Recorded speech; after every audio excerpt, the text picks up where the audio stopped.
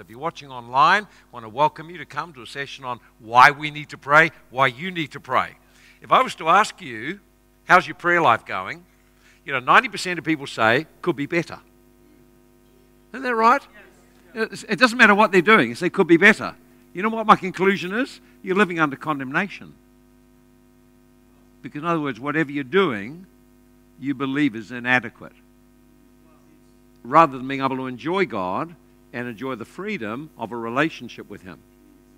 Of course you could do better. Of course we could grow more. We're all aware of that. But the trouble is if you live with that mentality, you'll never enjoy praying. It'll always be a burden where I have to do more.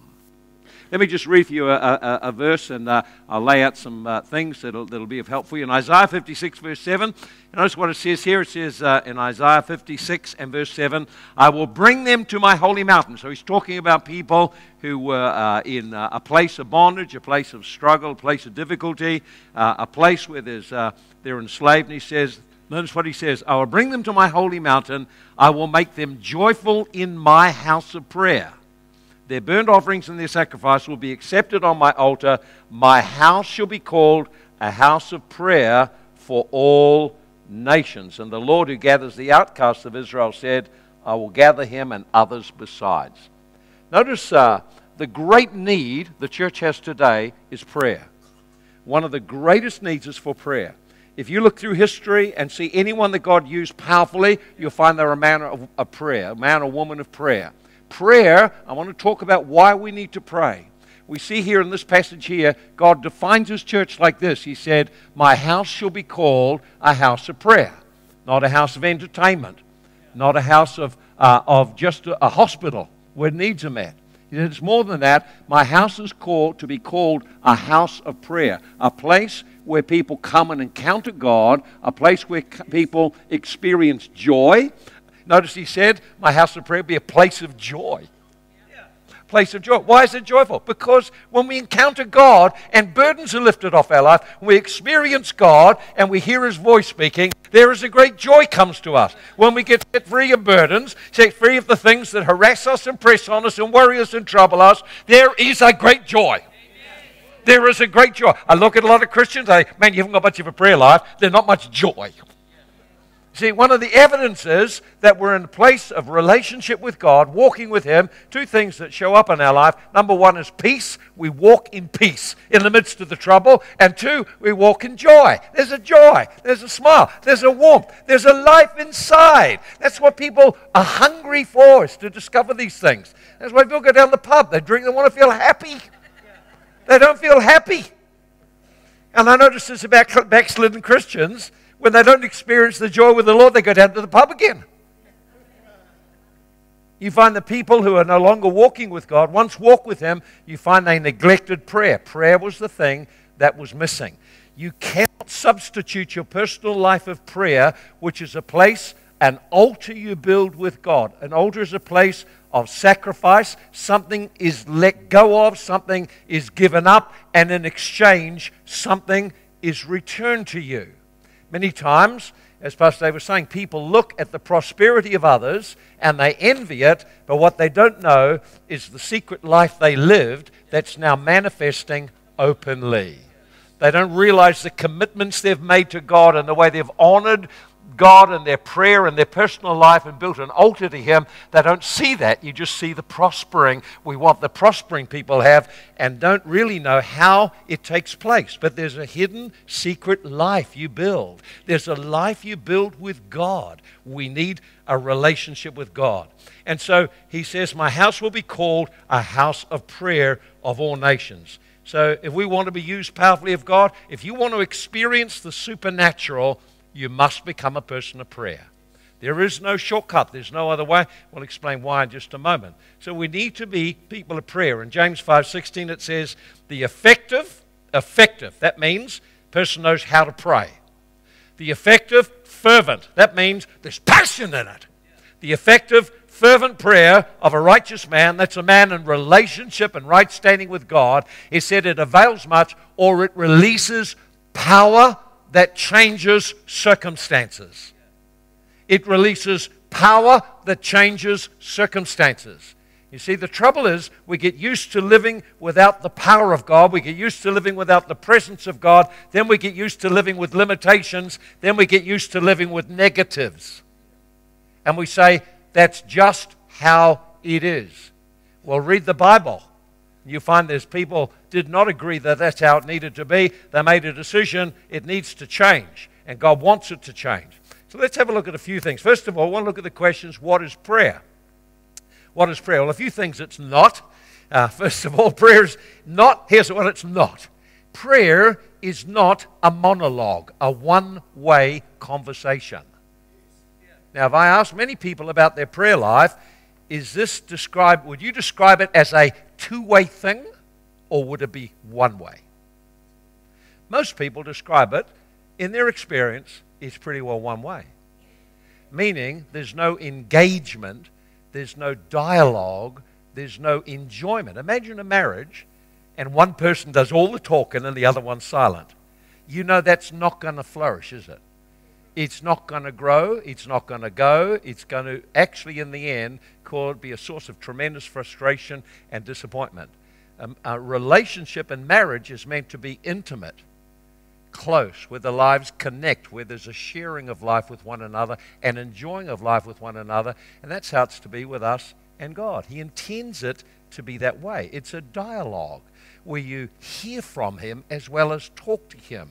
And so there's a way of accessing His presence. There's a way of dialoguing with Him. There's a way of learning how to live in that day by day. If we don't know how to do that, then it becomes a problem. Prayer becomes a burden.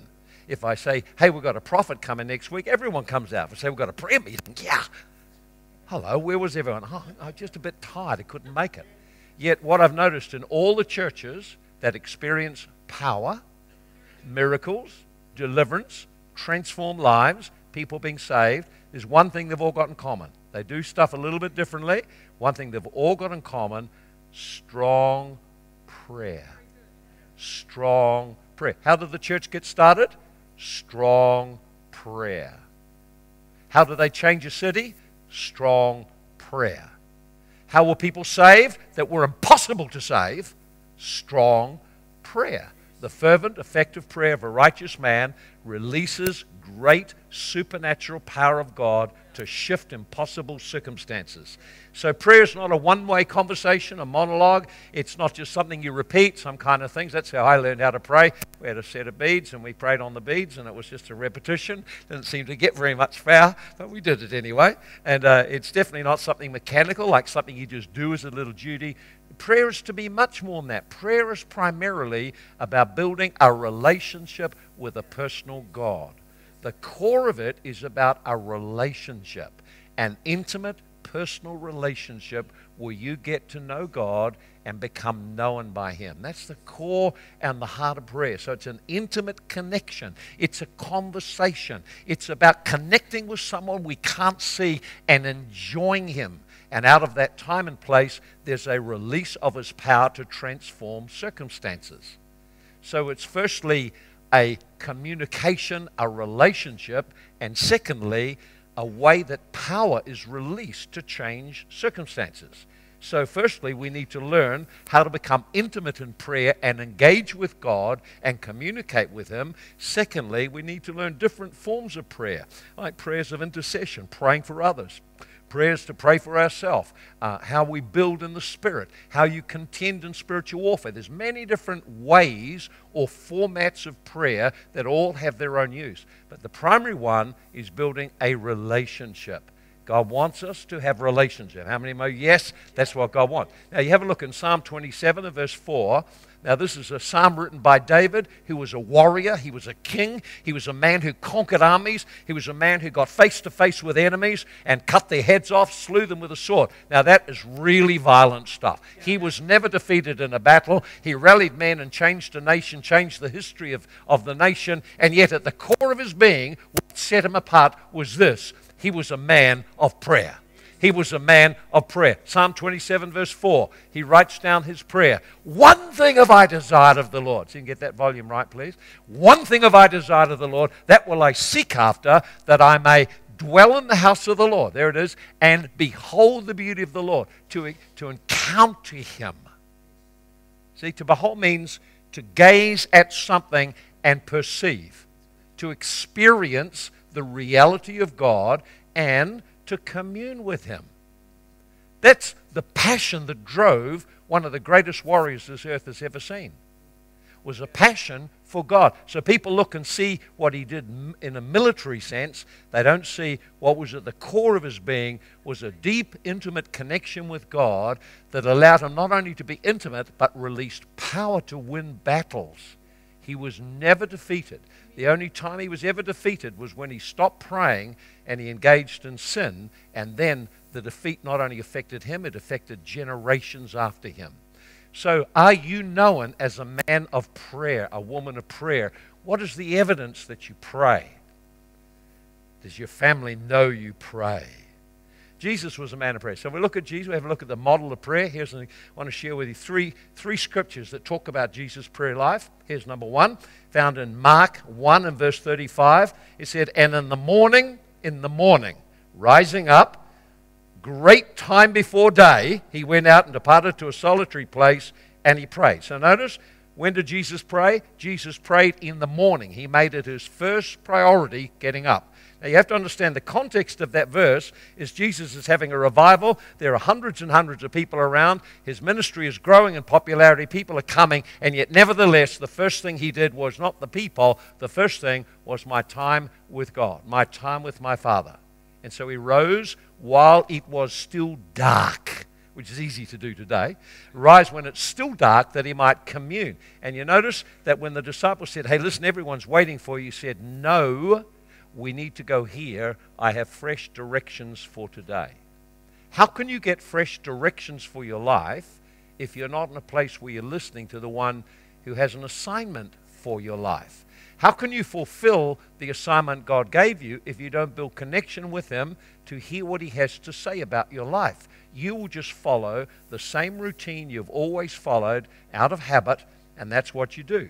Now, there are some habits that are good. The Bible says Jesus had a habit of prayer. That's how they knew where to find Him. They knew His place of prayer. They went to Him in His place of prayer. That's where they captured Him, in the Garden of Gethsemane, where He went, as was His habit, to pray. Do people know where you go to pray?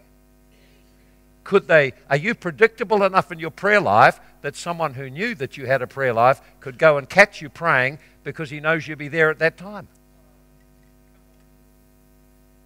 That's how they were able to find him, because they knew. He said he went to the garden as was his habit. He was known to be there. See, it's all very well to look at the miracles and the ministry of Jesus. What you have to see is that undergirding it was a deep, intimate relationship with his Father that enabled him to stay on track with his mission and assignment and be empowered to fulfill it. So even when people walked away from him, he never got upset or distressed or angry or anything like that. He knew he was empowered by his Father in heaven. Here's another scripture, and it says in Matthew 14, verse 23, and when the Lord sent the multitudes away, he went up into the mountain apart to pray, and when evening was come, he was there alone. So notice there he prayed in the afternoon as well. So I noticed that in both situations they refer to having to have to pour out a lot. He chose not to rest, but to find strength in a relationship with his Father. So he prayed in the morning, prayed in the afternoon. And we find another scripture here. Here's one in Luke 6, verse 12. It says, it came to pass in those days he went into the mountain to pray and continued all night in prayer. So we see here, prayer was his priority. Prayer was what empowered Jesus to do what he did. It empowered him to win the victory he did. When he faced his greatest challenge, the cross, his need was to pray. Prayer is what connects us to God, keeps us on our assignment, and empowers us to keep going when life is really hard and difficult, and you've got opposition, rejection, difficulties, stresses, uncertainties, resistance of all kinds. When you're facing impossible situations, you need to be a person of prayer. You don't pray because you're in a panic need. You pray because it's a way of life. When it's a way of life, then when the needs come, you remain calm in the storm. If there's no prayer life as a way of life, when the storms come, anxiety sets in and you start to stress out. How many people know what I'm talking about? Stress out. Stress out. Does that sound familiar? If you're young children, you're a mother, stress out seems to be quite normal, but it helps if you can build some time of prayer. You may not be able to do it the way you used to do it before you were married, but you can still pray. So I want to get to 6 reasons why we need to pray, then a couple of obstacles, what makes it difficult for us and what to do about it. So let me give you these quickly now. Here they are. Number 1, why do we need to pray? If God is sovereign and can do as he wills, why then do we need to pray? See, you have to be able to answer why the necessity of prayer.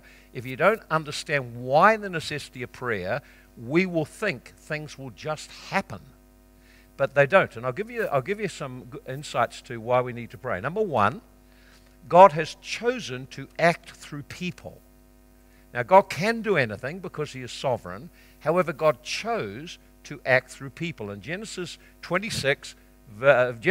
verse 26 through to 28, it tells about God making man. God created man in his own image and likeness. Notice what he said, let them have dominion. So you were designed for dominion. Dominion means there is a challenge to overcome. Dominion means you come in and have authority to bring things into order. So when God created man, he created us to be his representative on the earth.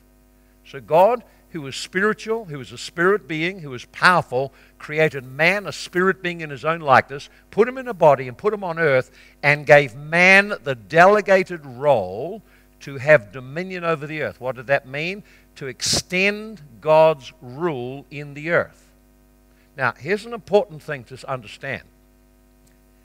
If I delegate a responsibility to someone, I must give them the authority to act. If I bypass them, I undermine what I established. If I bypass them, if I said, look, here's your area of responsibility, I put you in charge of it, and I give you authority to make decisions. Now, if I come afterwards and I start meddling in that and doing stuff independently of him, what's happening is I'm eroding his authority. I'm undermining his responsibility. That's called witchcraft. So you understand then, because God put man and gave man an assignment, a responsibility, God will not overrule that. God requires, he's limited himself to work through the man. So people say, well, if God is God, if there is a God, how come the world's in such a mess? Oh, that's an easy one to answer.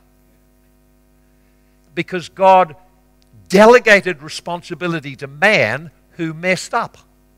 And God has been at work ever since to restore the mess. Now, God's way of restoring isn't just to step in and fix it all up. God doesn't violate what he set up in the original deal.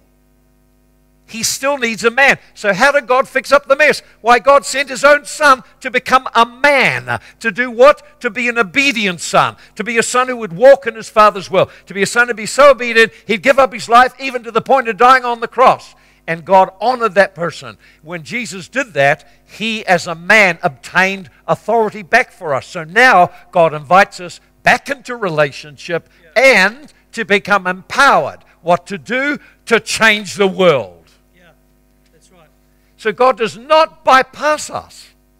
God has chosen to limit himself to work through us because he allocated us the responsibility. So if you are a believer, you have an assignment, you have a territory, you have something God has given you influence in and responsibility over. That area he will not intervene unless you pray. No divine intervention unless someone prays. No prayer, no power. That means you're struggling on the same playing field as everyone else. Once you catch that concept, you understand why it's so important to pray. We end up accepting situations that should never be accepted. we get negative about the community and negative about all the things that are happening. Well, listen, it's the church's role to pray and demonstrate the life and power of God. Don't complain if you haven't prayed about it. The first response to everything is to pray, to find how God wants to come into that situation and how we can cooperate with Him in that happening. So God has limited Himself. The earth has been given to man to have dominion over. And God enters that realm by a person praying. He that comes to God must believe He is, and that He rewards those who diligently seek Him. Hebrews 11:6. There's the first major reason to pray. Secondly, the next reason is why we should pray. God seeks a family He can be intimate with. And in Matthew 6, verse 9, Jesus said, you want to learn how to pray? They all came to Him. They said, we see that you get things happening. We see miracles happening. And this is what He said. Well, don't be like the Pharisees, because all they do is pray to be seen by people. And don't pray like they do, because they just pray empty, vain repetitions. If you want to pray, here's how you pray. This is how you pray. And He taught something that revolutionized them. He said, here's how you pray. Our Father who is in the heavenly realms. So He said, you come to God as an intimate, loving Father in the realm of the Spirit with access to unlimited resources. Don't complain about your past. Don't complain about your limitations. You have a Father who is unlimited. That's a cause to be very happy. I have a Father who is really wealthy. I have a Father who has all resources available. And He's not my Father. Don't just get this as it's our Father. When we're born again into the kingdom of God through faith in Jesus Christ, then God becomes our Father. We can come to Him. He says, our Father. That's how you address Him. We address Him as our Father. Why do we call Him Father? Because His desire is for a family. He created us to be sons. He created us to be daughters. He created us to represent Him. That's what sons do. That's what daughters do. They carry the image of their father. They reflect their father. They carry on the assignment of their father. That's what God designed us for. Here, amen. See? Okay, here's another thing. Prayer releases God's will on the earth.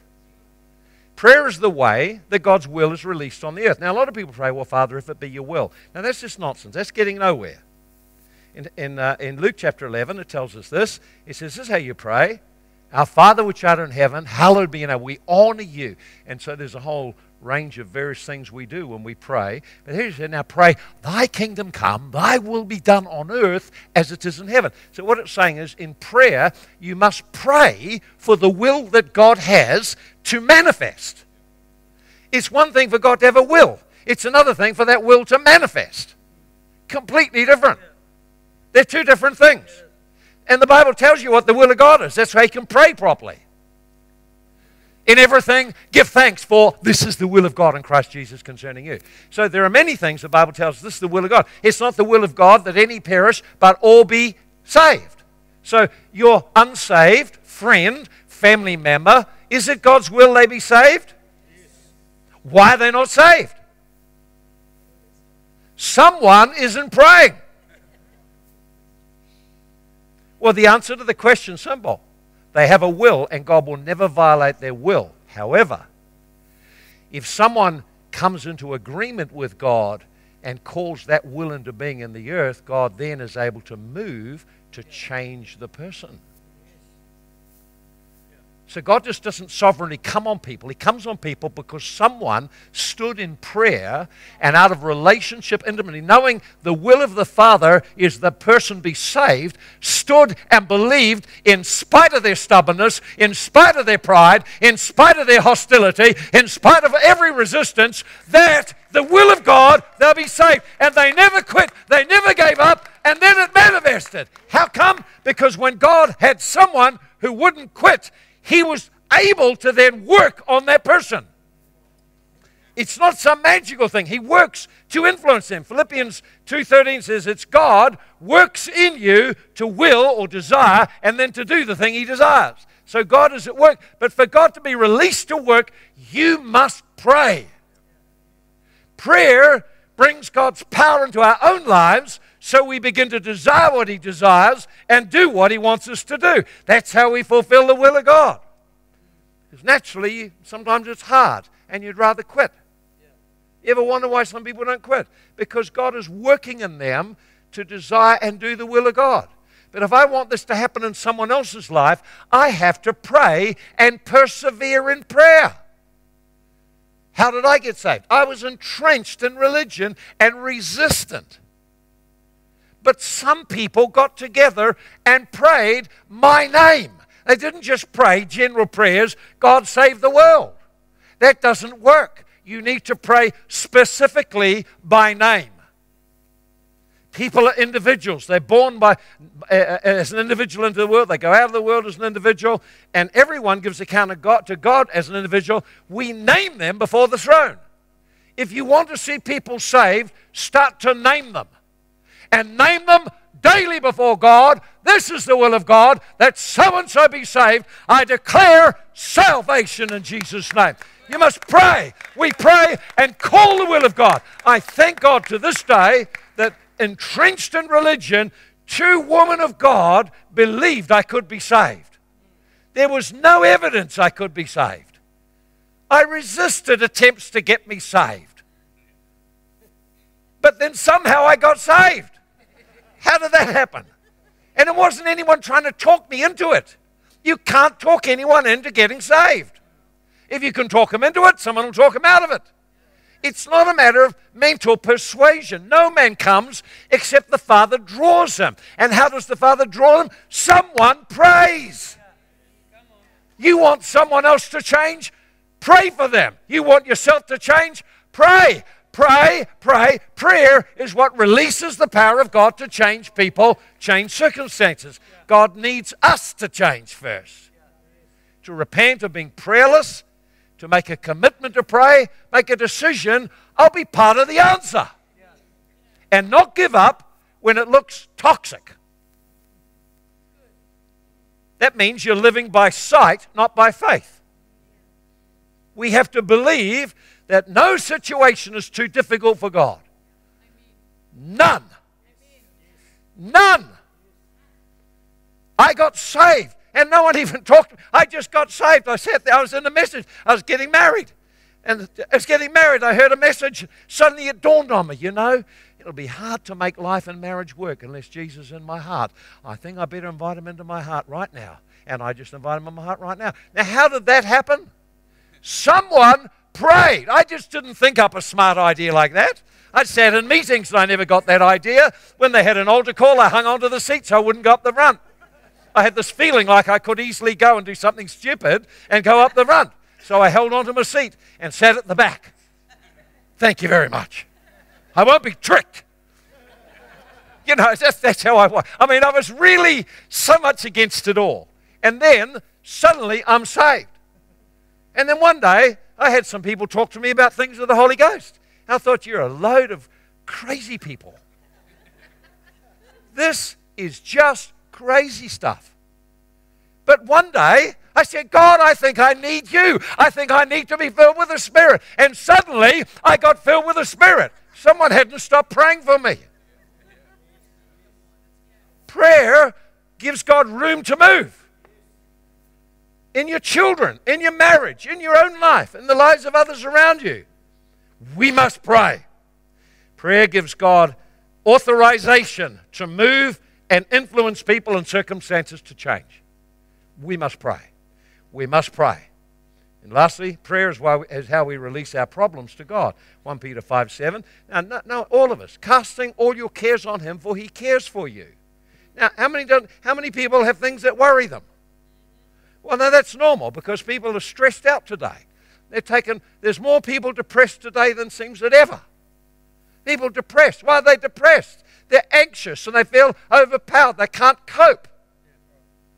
And so what does the Bible tell us? It says, cast or by faith hurl the things that concern you, that cause fear in your heart, onto a loving God. He loves you. So notice it says he cares for you. He's concerned for you. Why? Because he's your dad. There's a lot of people get hung up over a prosperity message. What dad wants their kids to live in poverty? Give me a break. It's never going to happen. Yet somehow we think God is going to be like that. You want your kids to prosper. You want them to get a good education, good job, marry the right person, have good kids. Yeah, that's what we all want. Doesn't work out that way, though, however, but that's why you need to pray. Because as you raise children, you see some of the things you wrestle with in them. See, they're magnified in them. That's the problem. That's what causes the anger and frustration and worry. But you pray. Used to tell our kids, don't think you get away with anything. We pray for you all the time. If you're doing something that's not right, God will show it to us. Or if He doesn't show it to us, you'll be the one who gets caught out. Everyone got away but you. That was God showing mercy because someone prayed. Come on. We need to be praying. Praying for our marriages. Praying for our children. Praying for our finances. We need to pray. Come on, you need to pray. We all need to pray. We need to shift our prayer level up. Otherwise, you want to see some changes? Get your prayer life sorted out. That's a good place to start. Get the power to change. See, we've all been inspired to change, but I found you don't change. Have you noticed that? I made my good resolutions myself. In fact, earlier this morning, I was in dialogue with God. He said there was more one way this time. He was talking to me. And so I got up. I got woken early because there's someone next door that turned their thing up at about 5 o'clock, and there's this noise of car stereos blaring. I thought, oh, I'm going to pray. Got up to pray. It was the Lord, exactly. It was the Lord. So you can either look at it and get annoyed, or you can think, what an opportunity. I'll just get up and pray. So I got up and prayed. And I prayed for a little while. I sat down and said, now, Lord, I'm a bit worried about some things. I notice a pattern in my life that's resisted change for years. So you're telling me I should do this thing about writing these things, doing these things. But I notice that I hate writing. And when it comes to sitting down and writing, my head goes blank and I don't like it and I find something else to do. And I've been doing it. And I thought about that, and I thought I've been doing that all my life. I looked at all the different, suddenly I become aware of all the different ways in which I've been doing this. I said, so I wrote down a prayer, which is called journaling, and I wrote down, God, I see that I have a struggle in this area. I really want to do what you want me to do, but there's something in me is rebelling against your will in this area. What is it? I need to know what has got into my heart that is resisting what you want to do through me. How no good? It's not a one-way street. That was my bit. That was my writing bit. The rest of it all was what God told me. I'd written 2 things down I wanted Him to give me help on. I just only got one of them answered because that was enough to overwhelm me. He took me back and just showed me instance after instance in my life where I had suffered in the area of work and school and rejection and lack of approval and criticism, and how it had affected one area of my life to this day. I said to Joyce, you know, when you want me to do, you tell me to do stuff and I resist. I said, here's where it comes from. There's a bit of rebellion sitting in my heart that goes right back, way back, and it goes to family. And I actually named the people. God showed me the people and the events. In other words, He showed me exactly what had happened in my heart that now made it impossible for me, even though I willed it, to do it. So I put this question to you. If you've been challenged by recent messages about change, chances are you've already tried to. And it's somehow, there's something in you resists the change. So now you need to dialogue with God and find out what in my heart is resisting the change. Where did that come from? Where did that get established? Because in my case, now what am I, 72 now? Dear God, this stuff goes back to when I was about 14. In other words, there's been something blocking prosperity in my life and fulfilling of the will of God that only prayer could unlock. Okay? So I notice in church that we get inspired by a message and inspired to respond, but then we can't seem to carry it out or follow it through. You get excited for a day or two, and then it's too hard. And then you know, it's like going to the gym, isn't it? I'll go the first day, oh, the second day, I don't know. Third day, oh, I'll try. And then after that, oh, I've given up. I've had it. It's all too hard. See? So it's similar with things of the Spirit, except the things of the Spirit are in the heart. And we need God. God's the only. Man looks on the outside. So my wife looked and said, I notice you're resistant in this. I notice that this happens. I notice you say you're going to do this and you don't do that. And I notice that God's been on you to do this and you're still not doing it. And so she would say things like that. And, of course, she's saying the truth. The trouble is, I got no power to change because I know why I'm not moving. The trouble is in the heart. Trouble is the pain, unresolved anger, unresolved resentment, unresolved rebellion at being mistreated years ago has brought an antagonism and a reaction and procrastination on some tasks. Only God could show you that, because God looks not like men do on the outside. What a slacker. God looks on the heart, says, oh, you're hurting. I want to fix that. Does that make sense? Yeah. See why you need to pray and why it needs to be dialogue? Because only God knows what we're struggling with or why we're struggling with those things and what we can do about them. That's one of the great things of prayer. We need to build a great prayer life. Whoa. You're getting quiet now. I can tell you're thinking, oh, you're thinking I'm going to build a prayer life. Oh, praise God, we'll change the world. No, God wants to start off with you. Start off with you. So getting the idea why we need to pray. So we've got cares and things we need to cast on the Lord. So I'll just finish with a couple of things now. Why do people struggle in prayer? Here's three reasons. Number one, Matthew 26:41 says, the flesh is weak even though the spirit's willing. In other words, there's a part of you just doesn't want to pray. Have you noticed that? I feel tired. I feel cold. I don't want to get up. I just think it's all too hard. I tried a little bit, but it was all too hard. That's your flesh talking. Your spirit loves to pray, and if your spirit's activated long enough, it will pray, and then you'll overcome all the other stuff. But the flesh is weak. That's why Jesus said you need to pray, because if you don't pray, old problems will come back. I need to pray, because if I don't pray, within 3 days, old problems are reappearing. So number one, the flesh is weak. Number two, here's a reason why people struggle in prayer. We don't get immediate results. In other words, it seems like you put in quite a bit of effort, but nothing much seems to change. How many know that one? You prayed for a bit, but didn't see much happen, and so you got discouraged. In Luke 18, verse 1, Jesus said, he told this parable that men ought always to pray and not faint or quit. In other words, Jesus said you have to persevere in prayer. It's about sowing. It's about investing, and that will bring a return. But if you don't sow and invest, no return. So go for the long run on it rather than today I had a wonderful time with Jesus. And of course, that's the problem. You hear other people and they say, oh, I just met with Jesus. Oh, he talked to me. And you think, oh, that sucks. You know, I don't have that happen to me. It's all hard work. And that happens. See, so well, I had all this stuff. And people tell all these things about that. I think, well, that's not like that for me. And so I'm struggling with it a bit. So I realized then that number one, that firstly, the flesh is weak. So therefore, I must make a commitment and just do the things that will get my spirit flowing and energized, praying in tongues, until my flesh is overcome.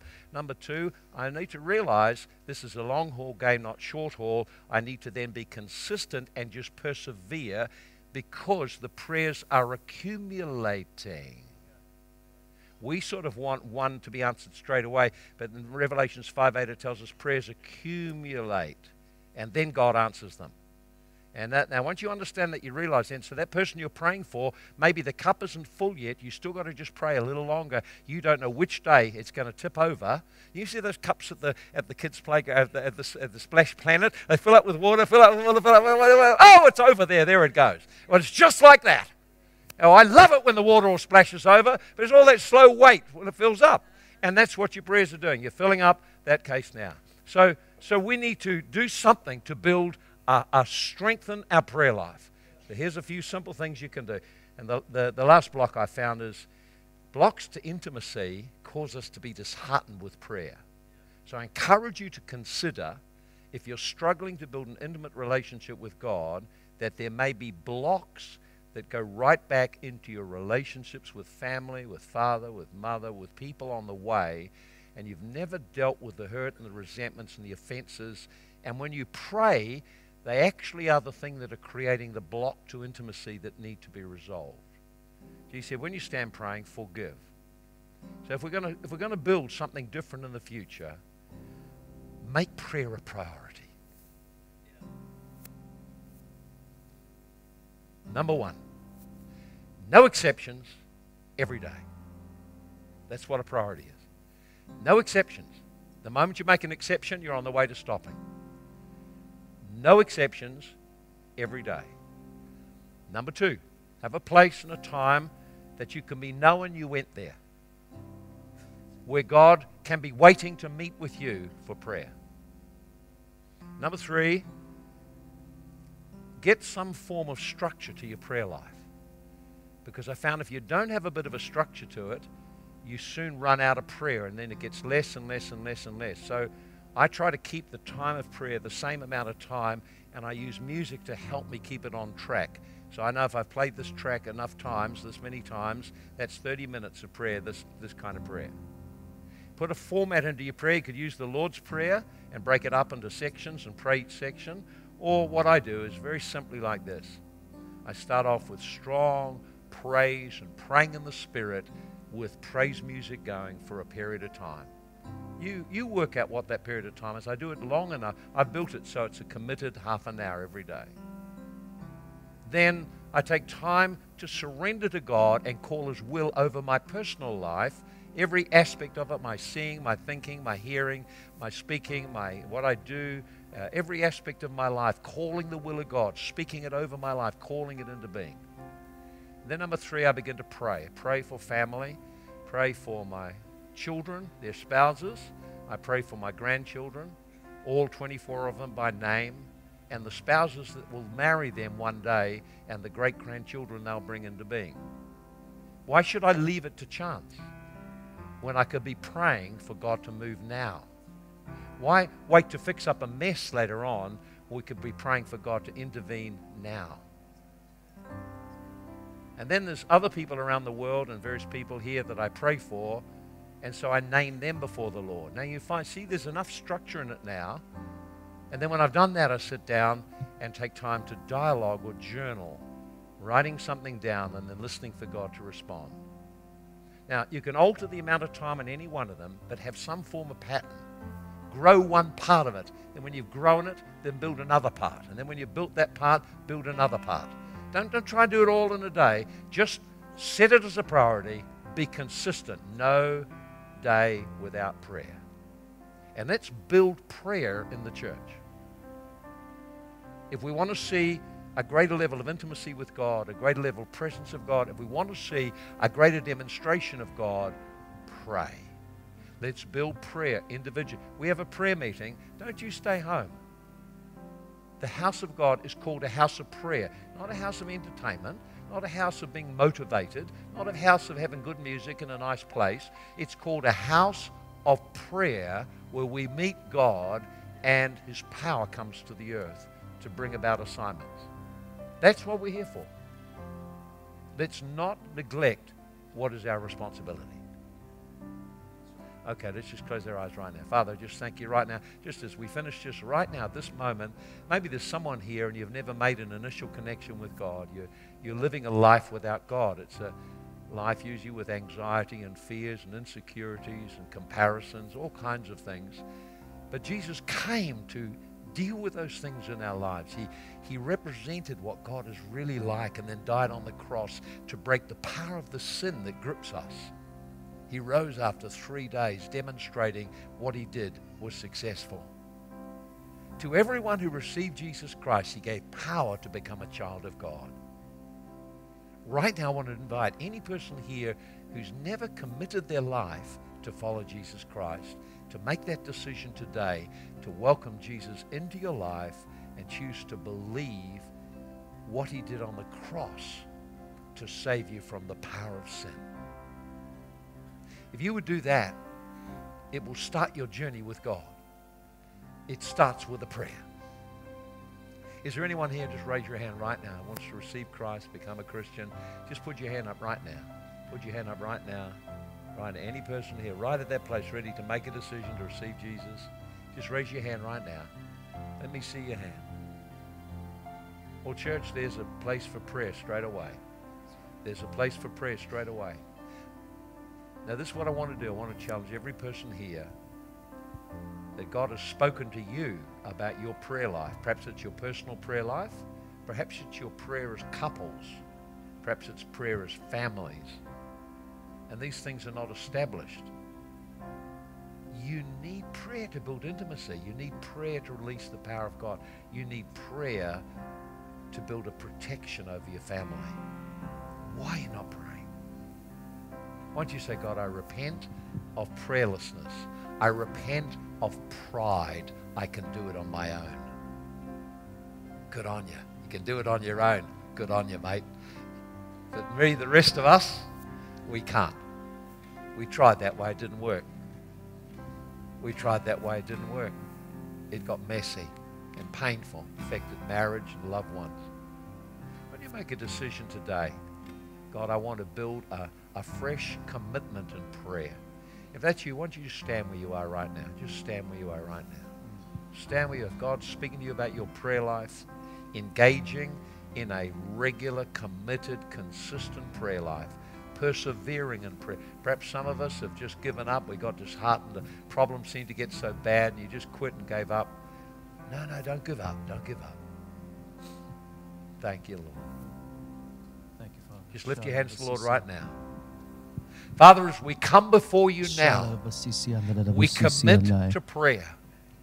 We repent of pride and independence and believing and being deceived in our heart we could go it alone. Lord, today we say we can't go it alone. We turn to you for grace and power to change.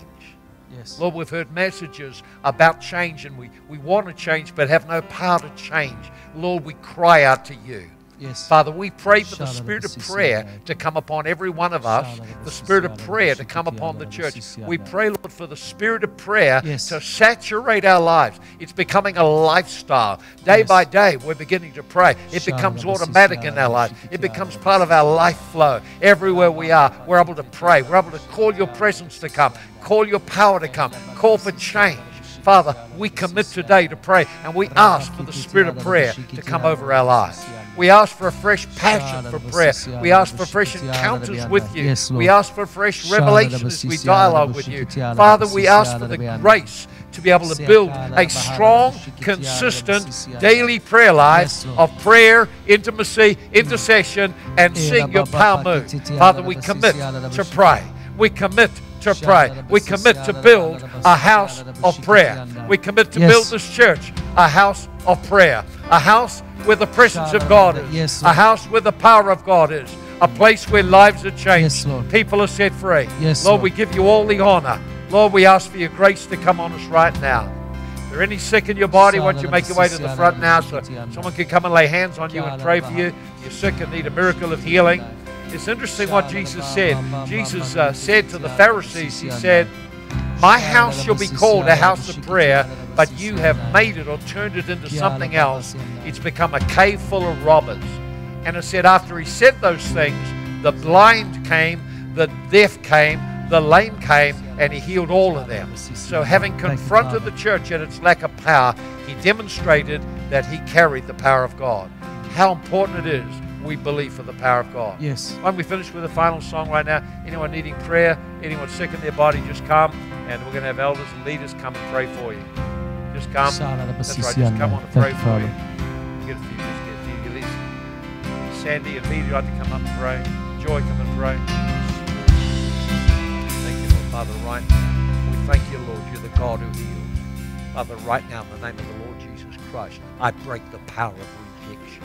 I break now every root of rejection. Thank you for coming this morning, and I pray that you really take that message on your heart. I break its power in Jesus' I know God's name. been speaking to me about it, but have a fantastic week, and we'll see you next Sunday, and it's going to be awesome. God bless you.